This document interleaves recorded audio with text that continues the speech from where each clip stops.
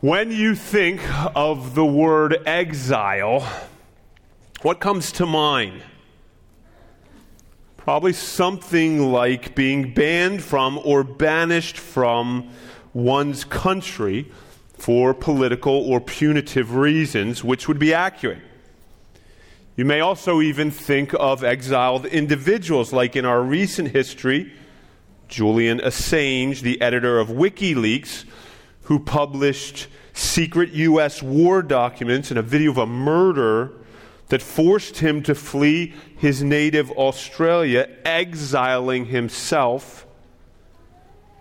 But while in British custody, somehow he gained Ecuadorian citizenship and currently, today, remains exiled in that South American embassy in London. Last century, Albert Einstein would rank among the most famous exiles. The renowned theoretical physicist was a citizen of Switzerland, but he exiled himself to the United States at the beginning of World War II to escape the Nazi Holocaust, but also to keep Hitler from exploiting his scientific knowledge to create the atomic bomb. He actually helped us develop that technology. And if we turn back the clock even further, perhaps Napoleon would be remembered as one of the most well-known exiles. The brilliant French military general and emperor was finally defeated in the Battle of Leipzig, and he was exiled to the Mediterranean island of Elba in 1813. From there, he made a failed attempt to regain power and was exiled again to a far more remote and inhospitable island in the Atlantic Ocean, where he died. In Daniel chapter 1, our text this morning, Israel is sent into exile. And their experience shares some similarities with the banishment of these more familiar individuals I just referenced. Israel's exile in 605 BC also came as a result of military conquest. The Babylonian general Nebuchadnezzar, after defeating the Assyrians and Egyptians at the Battle of Carchemish on the border of Turkey and Syria, he established Babylon as the new ancient Near Eastern superpower. Nebuchadnezzar also assumed the throne at that time as his father died during the campaign. And while his ascendancy and unstoppable momentum was growing, Nebuchadnezzar besieged the capital of Jerusalem on his return march home. He plundered the holy city and took captives, not everyone, but just the royal family. The total deportation of the nation would come 22 years later. As we'll see, this exile also entailed Babylon using their captives for knowledge and wisdom and any advantage that could be gained from the Jews' brightest citizens, not unlike Einstein. And finally, similar to Napoleon, Nebuchadnezzar's removal of Israel's king and his lineage was to deprive the nation of leadership, to dissuade any attempts at further uprising, which would eventually occur and lead to Israel's complete captivity. This is Daniel chapter 1, beginning in verse 1, and because it is a longer passage, we'll just read the first half. So please look on your Bibles with me as we read God's Word together this morning. Daniel chapter 1, beginning in verse 1.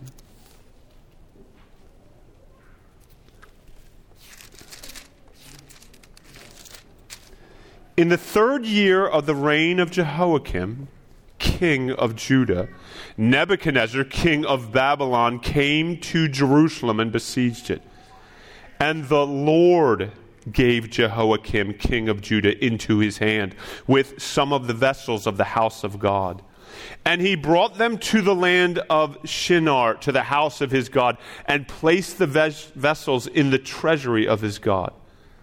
Then the king commanded Ashpenaz, his chief eunuch, to bring some of the people of Israel, both of the royal family and of the nobility, youths without blemish, of good appearance, and skillful in all wisdom, endowed with knowledge, understanding learning, and competent to stand in the king's palace, and to teach them the literature and language of the Chaldeans. The king assigned them a daily portion of the food that the king ate and of the wine that he drank. They were to be educated for 3 years, and at the end of that time, they were to stand before the king. Among these were Daniel, Hananiah, Mishael, and Azariah of the tribe of Judah. And the chief of the eunuchs gave them names. Daniel he called Belteshazzar, Hananiah he called Shadrach, Mishael he called Meshach, and Azariah he called Abednego. Would you pray with me over God's word? Father, you love your people, and because you do, you feed us your word on the Lord's day to change us and to nourish us and to protect us, to serve us and to love us. And my prayer is that they would receive, this church would receive your word from you this morning as it actually is, the word of God, the voice of God to them. And no one would leave out of here unedified, unaffected.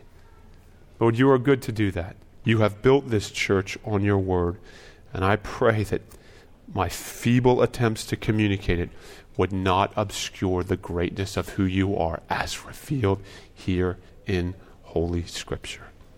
In Jesus' name, amen. Amen. In the opening illustration, I mentioned how Israel's exile contains similarities to our modern perception of exile and actual individuals who have been exiled. But here's where Israel's banishment was most different from all those examples given earlier. The Israelites were not seeking asylum. It was not about their own safety. Israel could not escape the punishment being brought to them. The crimes that even if they tried to get out from under would not be exonerated because it was God who was sentencing them, judging them with exile.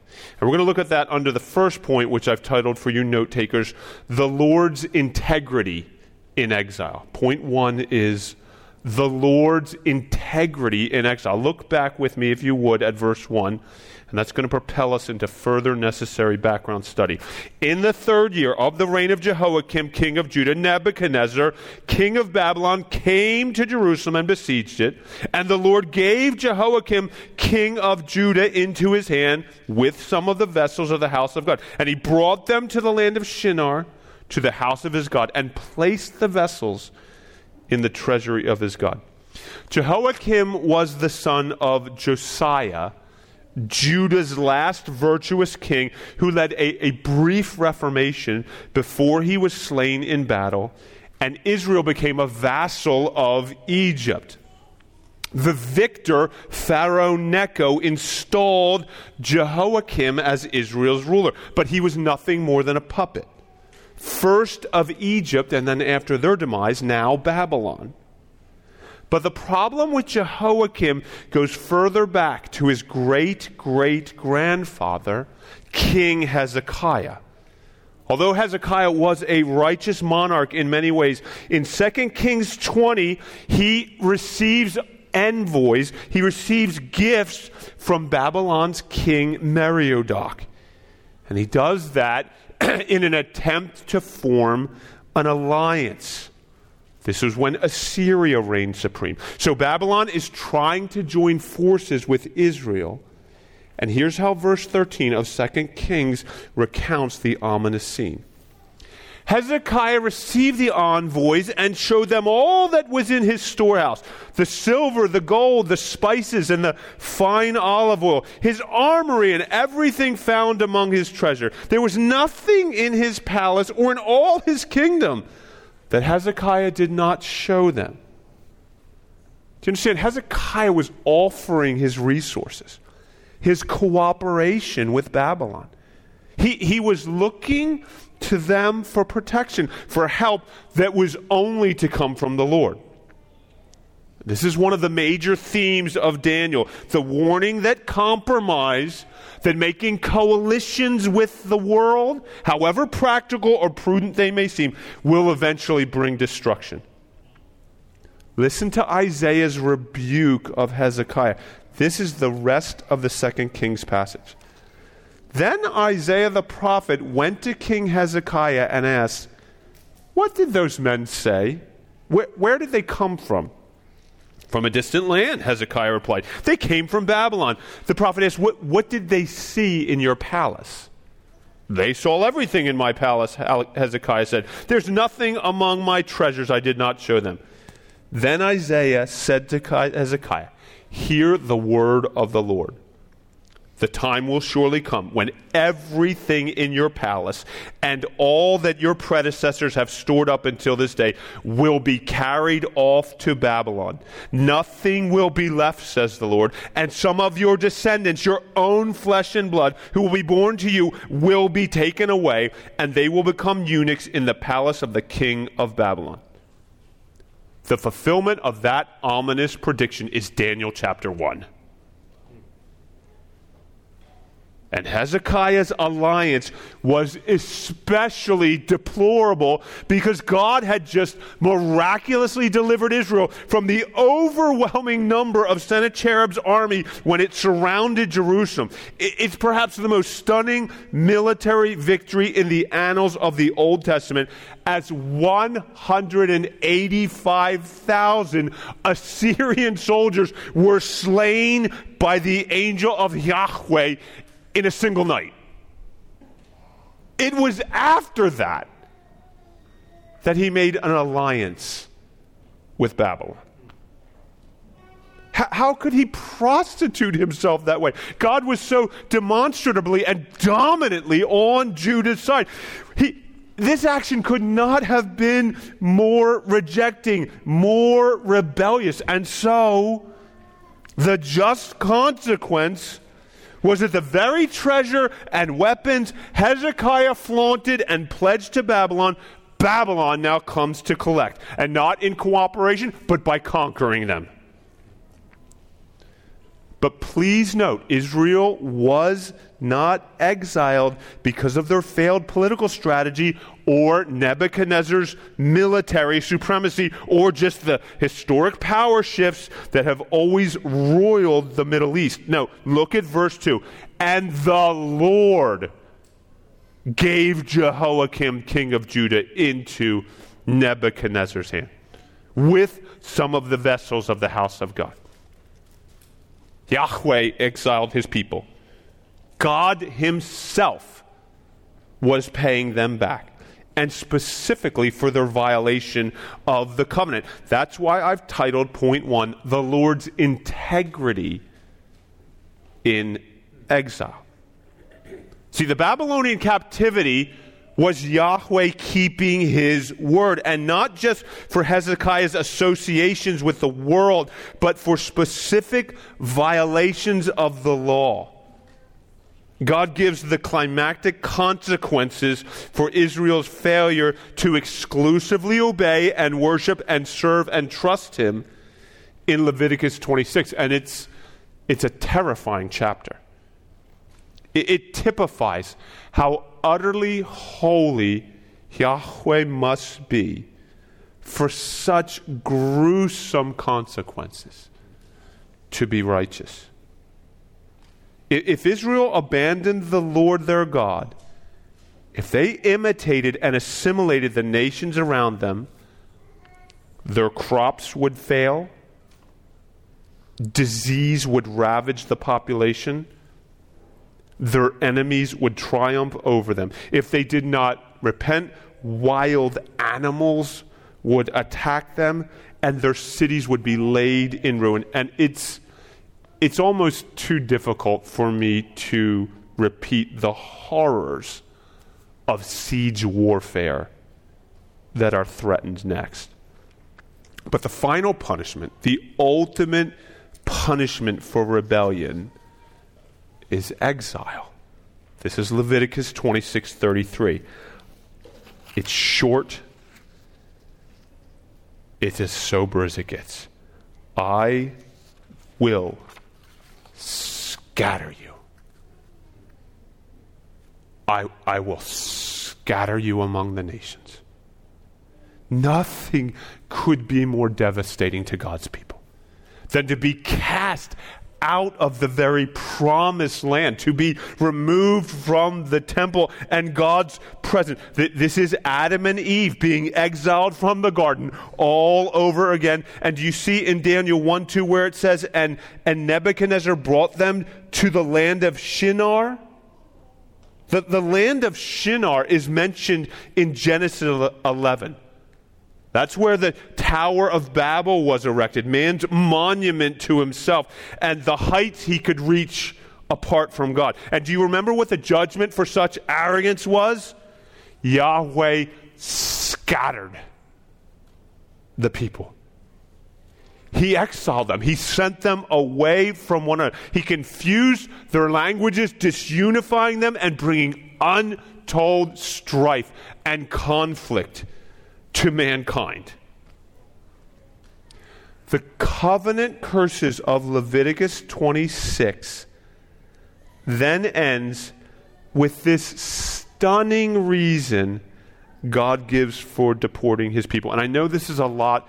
We're doing heavy Old Testament history here, but try to stay with me. This is the ultimate reason he gives for Daniel 1. Then the land will enjoy its Sabbath years. All the times that it lies desolate and you are in the country of your enemies, then the land will rest and enjoy its Sabbath. All the time that it lies desolate, the land will have the rest it did not have during the Sabbath you lived in it. Every 7 years, Israel was to let their land lie fallow. That is, to not cultivate it, but allow it a Sabbath rest. In the same way, God would provide twice as much manna on Friday during the desert wanderings, so they would not have to work on Saturday, but could freely worship God on the Sabbath. So too, he could be trusted to not work the ground in the 7th year, because he would provide abundant crops in the 6th year. But Israel disobeyed. From the beginning of the monarchy, that is when Saul became king in 1046 BC, until the deportation of Israel here in Daniel 490 years later, 70 Sabbath years should have been observed, and none were. And so God comes to collect his due, as that is exactly how long the captivity in Babylon lasted. 1 year for every 7 they neglected, totaling 70 years of rest for the land of Israel. In the latter prophetic half of Daniel, the calculations and precision of Yahweh's exacting punishment is just breathtaking. But listen, here at the outset, I want this point to register. It is the Lord's integrity that brings about Israel's exile. He is keeping his oath, his end of the covenant. When God swears in his word that he will mete out judgment for sins, there should be no question he will bring about what he promised. Righteous penalties will come to pass. Recompense is on its way, no matter how delayed, because Yahweh cannot lie. He will bring every violation of his law to account. The Lord's integrity to exile sinners is unavoidable, and it could not be more dreadful. So here's the warning of the tragic opening verses of Daniel. Whatever you are trusting in, whatever you are looking to besides the Lord, like Hezekiah did when he sought security in Babylon, wherever you aren't believing God's promises, taking matters into your own hands, disobeying his covenant commands based on your own wisdom, whenever you look to the nations, the world, putting hope in what they do, bowing to their idols, those things will consume you. They will take you captive. If you and I reject the Lord, he will reject us. He will exile us, give us over to our fears, our lusts, our greed, our gluttony, our infatuations. I mean, haven't you found that to be true? If you seek to locate your happiness in your marriage, it will disappoint you, embitter you. If you make career advancement your identity, you will cut corners, you will obsess over your performance, you will never say no to your boss, and before you realize it, your office hours will always take precedence over your family. And need I admonish you, the more you look at your phone trying to find something entertaining, something that even resembles good news, something popular, something stimulating, something to distract you from being a responsible, engaged, productive human being. The more you look at your phone, the more you are captive to your phone. And do you feel the exile in those things? The distance, the separation from the Lord that sin causes. Church, that's a function of his integrity, his covenant fidelity. You cannot seek life apart from him and not expect to reap what you sow, to pay the price, the punishment he's prescribed. But listen, here is the inexplainable conclusion of the covenant blessings and curses in Leviticus 26. This is after being exiled, after Israel served their prison sentence, and the land had its 70 years of Sabbath. Verse 44 records, "Yet in spite of this, in spite of our rebellion and our removal as God's people, yet in spite of this, when they are in the land of their enemies, I will not reject them." What? Why not? How could it say that?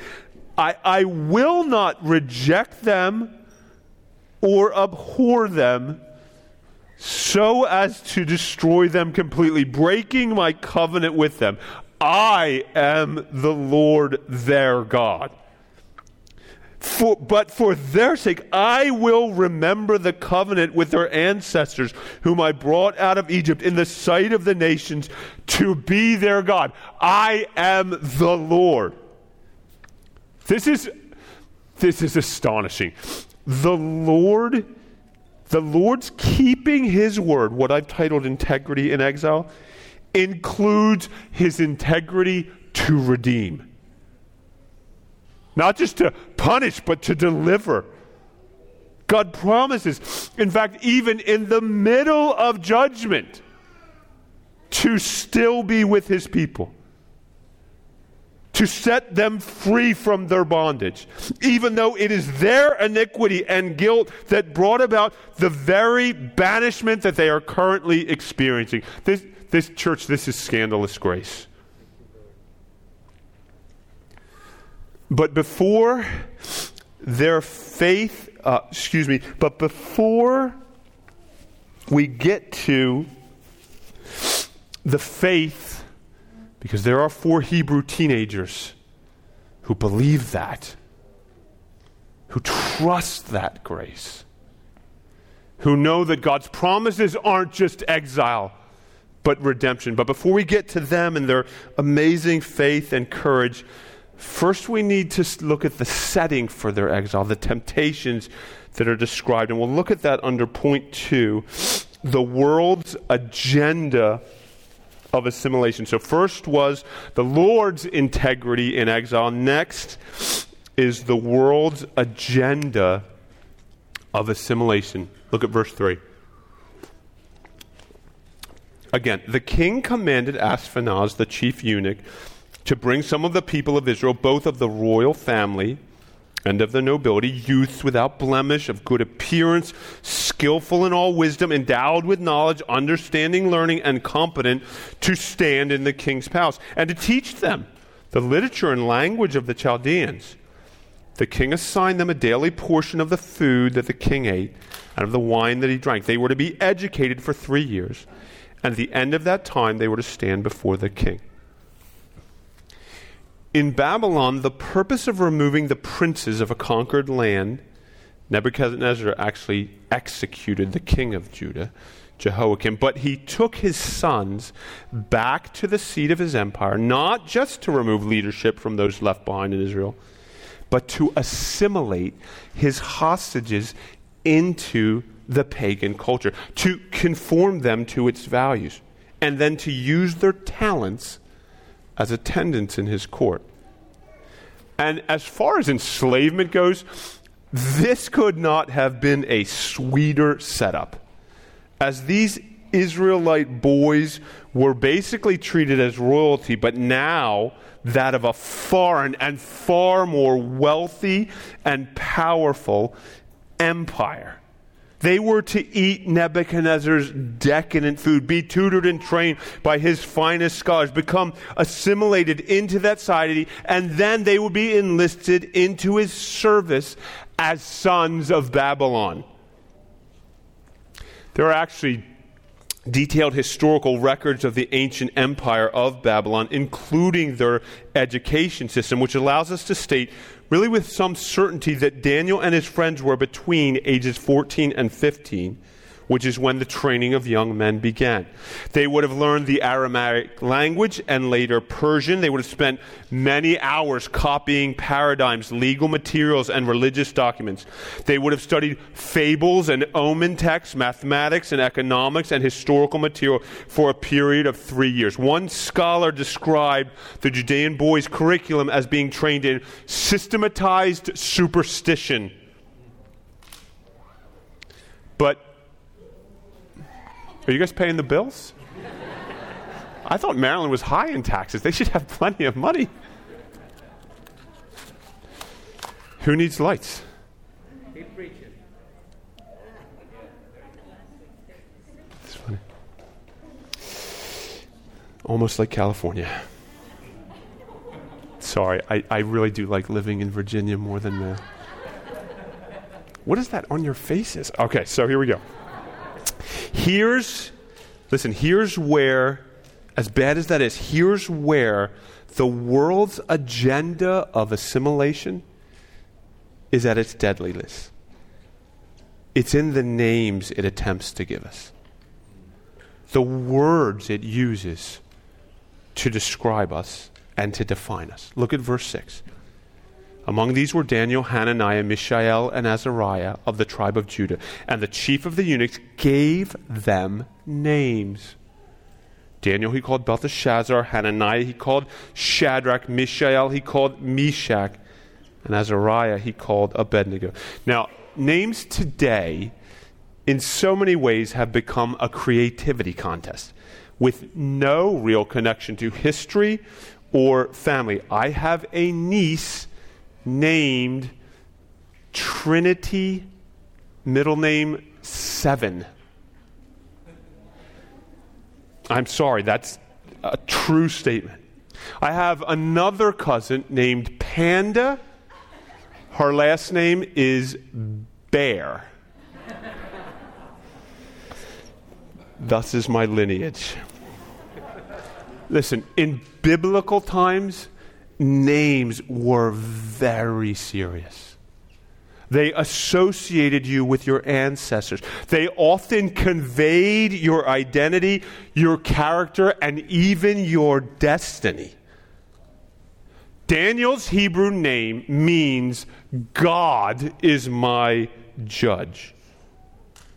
But his Babylonian name was now Belteshazzar, which means the god Bel, protect my life. Do you see? Every time someone referred to Daniel, it would be an enticement to trust a false deity. Really, his new name was a prayer, a petition for a God other than Yahweh to safeguard him.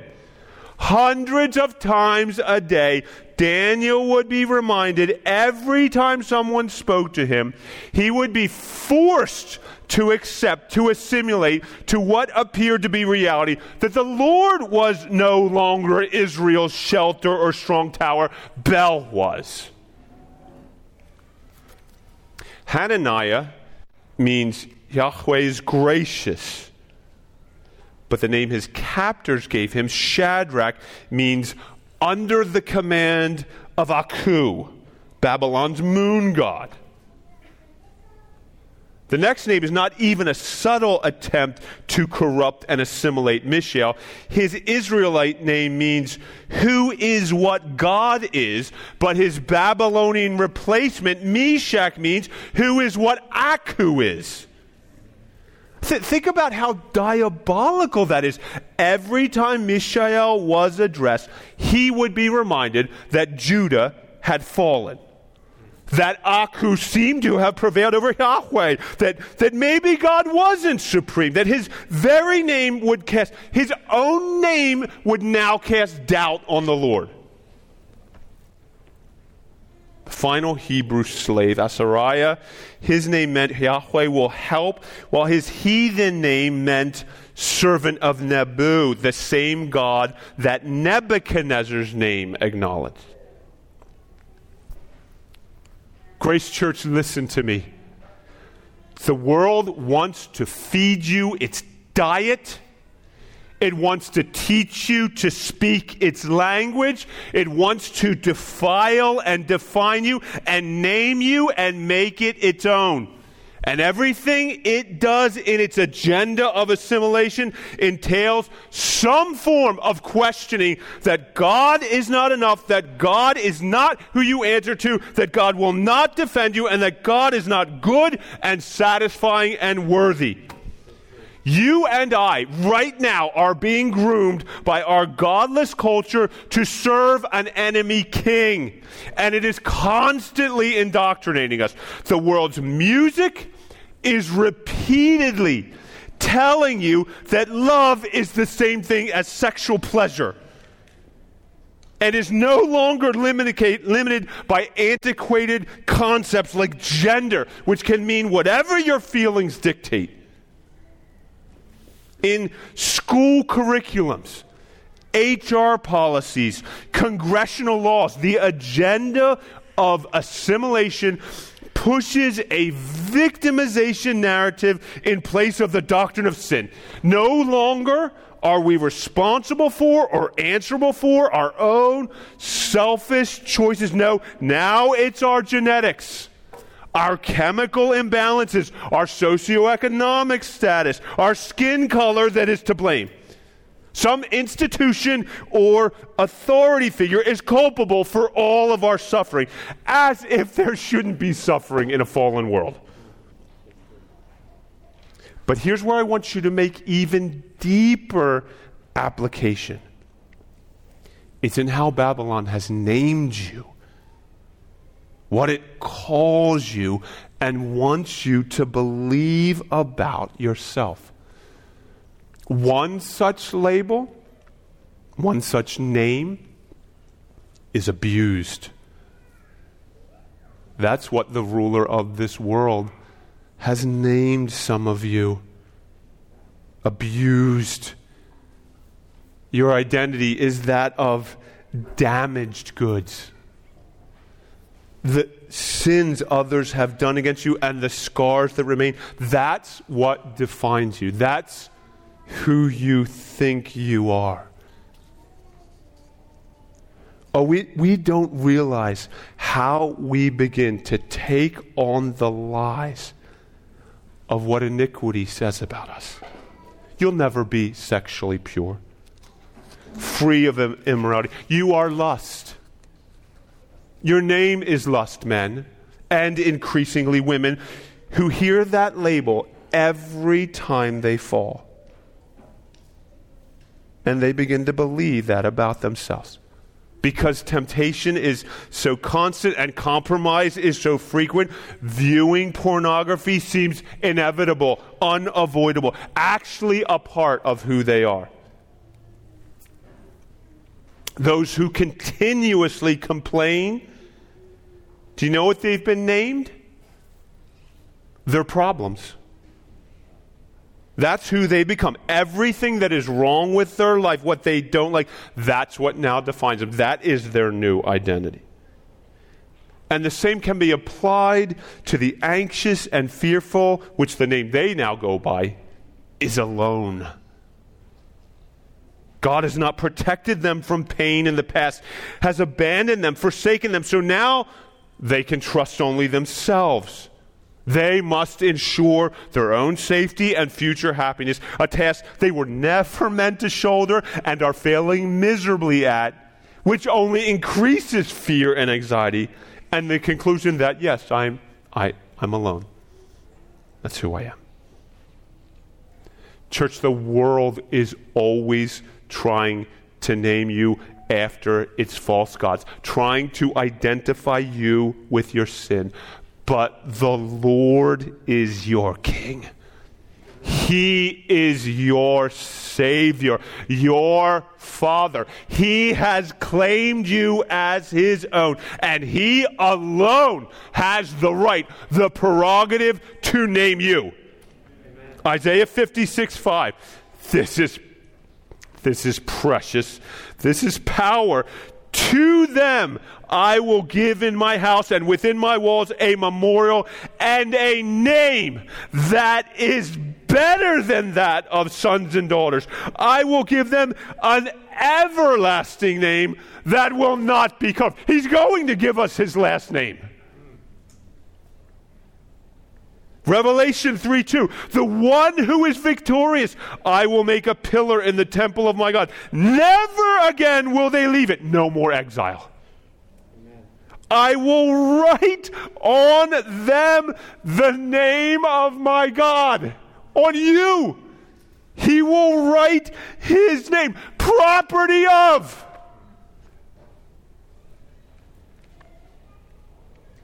I will write on them the name of the city of my God, the new Jerusalem, which is coming down out of heaven from my God, and I will also write on them my new name.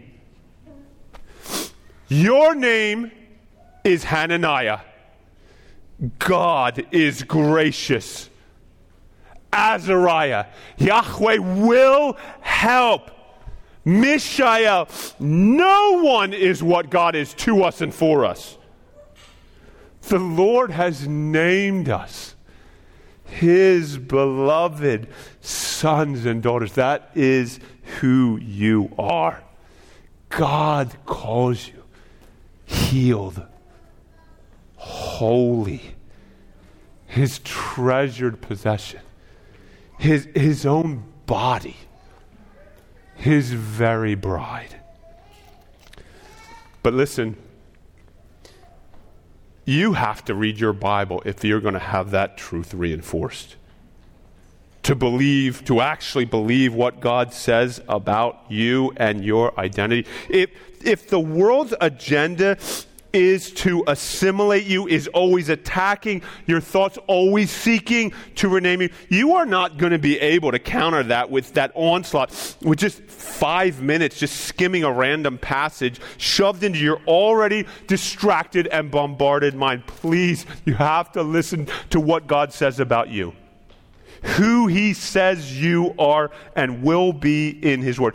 You cannot do anything that will bring yourself more joy, more wholeness, more security, and more hope. Amen? All right, that's point 2. Do we have time limits here? I hope not. Kids, you're doing great. Well done, guys. It's all right. Mom and Dad probably aren't catching much of what I'm saying either. It's kind of weighty. Point 2, the world's agenda of assimilation. Brings us to point 3, the final point, and the briefest. The righteousness resistance. The righteousness resistance. And we've actually begun to consider that, but I want you to observe in conclusion what it looks like in our young Hebrew heroes. Verse 8. But Daniel resolved that he would not defile himself with the king's food or with the wine that he drank. Therefore he asked the chief of the eunuchs to allow him not to defile himself. And God gave Daniel favor and compassion in the sight of the chief of the eunuchs. And the chief of the eunuchs said to Daniel, I fear my lord the king, who assigned your food and your drink, for why should he see that you were in worse condition than the youths who are of your own age? So you would endanger my head, like, i.e., I would lose it, literally, with Nebuchadnezzar. Then Daniel said to the steward, whom the chief of the eunuchs had assigned over Daniel, Hananiah, Mishael, and Azariah, test your servants. For 10 days, let us be given vegetables to eat and water to drink. Then let our appearance and the appearance of the youths who eat the king's food be observed by you, and deal with your servants according to what you see. So he listened to them in this matter and tested them for 10 days. Now, the issue with Nebuchadnezzar's food was not that it was meat, but that it was unclean for the Jews. Yahweh forbid people from eating horse flesh or pig or any other animals typically associated with the pagan worship of the surrounding nations. Individuals also mistakenly viewed Daniel's request for only vegetables and water as motivated out of some kind of a health concern and have even made it into a fad, the Daniel diet. The only problem is that the Hebrew boys actually gained weight while on the Daniel diet. Look at verse 15. At the end of the 10 days, it was seen that they were better in appearance and fatter in flesh.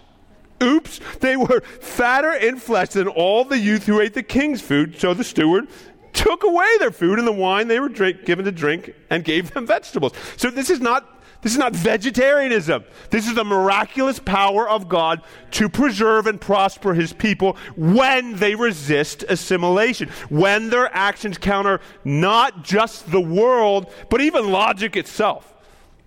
See, ancient cultures did not value what is our obsession with all things lean, toned physiques. No, that was actually a sign of being impoverished, starving. Emaciation, low body fat was often the characteristic of a slave or sickness. But fatness represented wealth, abundance, blessing. And so for Daniel and his companions to be fatter after taking in less calories was supernatural. It was a sign that obeying Yahweh, even in exile, in a hostile environment, that following God's ways, even when it doesn't make practical sense, would prove the Lord's faithfulness. That he protects, that he provides, and that he prospers. But the risks are real. Daniel, Hananiah, Mishael, Azariah, their resistance was not just jeopardizing themselves. These teens were endangering their peers, their supervisors. Really, the entire school feared reprisal for their resistance to assimilation. And think about the delicacies they were foregoing. And the temptation to indulge, especially because no one would know. They were 900 miles from home. Here's the question that God is asking us through Daniel. Do you stand out in our culture? Or maybe better put, do you stand up to our culture? Do you resist making life about your career, your leisure, your material possessions, your hobbies, your family? When the world looks at your calendar, your credit card statements, the conversations that come out of your mouth, do they see resistance or assimilation? And friends, we must resist no longer just on the front of being successful and satisfying, being seduced by the affluence and ambition all around us. No, we must now resist a frontal assault taking place in America on who we are. Will you resist the lies of transgenderism? The flagrant rebellion in naming oneself the opposite of who God has said they are. Will you resist using preferred pronouns that pervert the very image of God in man and women, which the Lord made and still declares very good? Will you resist critical race theory and its denial of the doctrine of sin, that hating and being hated is the plight of man and has been since the fall of Genesis 3, and that only forgiveness in Christ can bring down the dividing wall of hostility? Amen. Will you resist? At the end of chapter 1 here, the righteous' resistance we see in these teenagers isn't just in how they live, it's in what they say. Look at verse 17 in conclusion. As for these 4 youths, God gave them learning and skill in all literature and wisdom. And Daniel had understanding in all visions and dreams. They had discernment. They knew right from wrong. They were winsome. Did you see the way Daniel appeals? They respected authority over them, and yet their words were bold and well-timed. They understood the future. God gave them insight. He gave them clarity. He gave them truth. And here's the result. After they navigated and graduated from the University of Babylon, which was even more corrupt, if you could believe it, than our colleges, here's what it says, verse 18. At the end of the time, when the king had commanded that they should be brought in, the chief of the eunuchs brought them in before Nebuchadnezzar. And the king spoke with them, and among all of them, none was found like Daniel, Hananiah, Mishael, and Azariah. Therefore they stood before the king.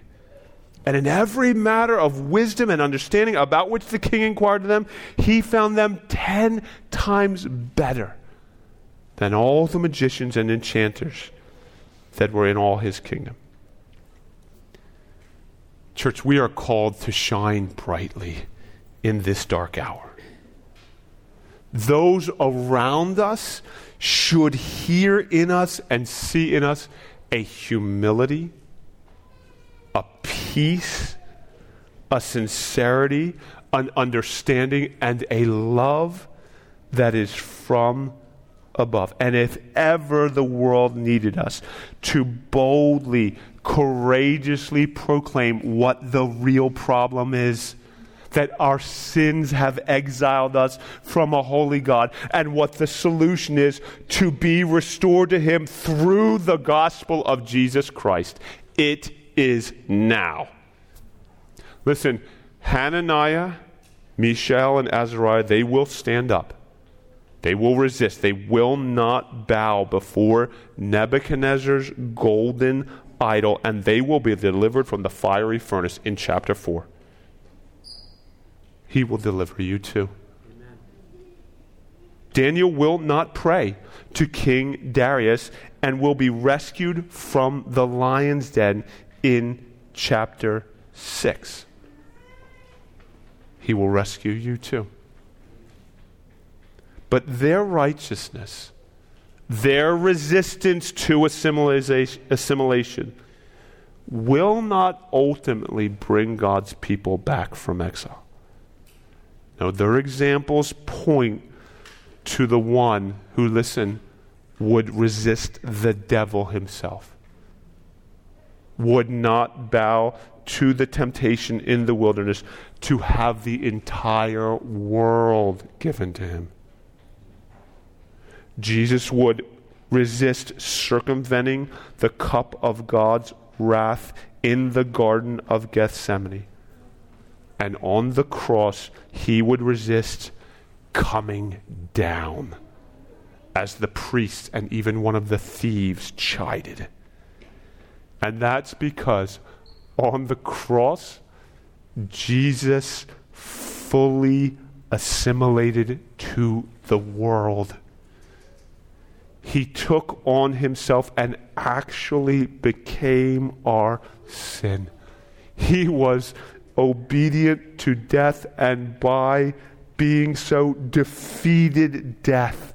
He resisted it ultimately and rescued us from it eternally, that our exile would be over. And we would be resurrected with him, vindicated in him, and would live with him triumphant, satisfied, glorious, overjoyed forever. Let's pray. Father, we need that vision. We need to see that that is the conclusion. If we will stand, unlike the wavering churches of Revelation, if we will hold fast, if we will resist assimilation not only with you, but for you, like you, to be with you, because there's a better country we're living for. Lord, we don't want the world to accept us. We want your approval. We stand before King Nebuchadnezzar, but ultimately we stand before you. And it is your righteousness. It is your pleasure. It is being justified because of your Son and his sacrifice in the gospel. Lord, it's because of that we can now stand. And so I pray for this precious church, that though it might feel weak and overwhelmed by the world at times, that it would know that you are with them, that even their sins don't disqualify them from your promises. You are a redeemer. You have named this church, and your plans for it to shine and to be put on a lampstand for this world to see, that they may observe the love and the good works and the truth in a culture that is increasingly led by deception. I pray, Lord, they would embrace that mission, and you would use them powerfully to that end for your glory. In Jesus' name, amen.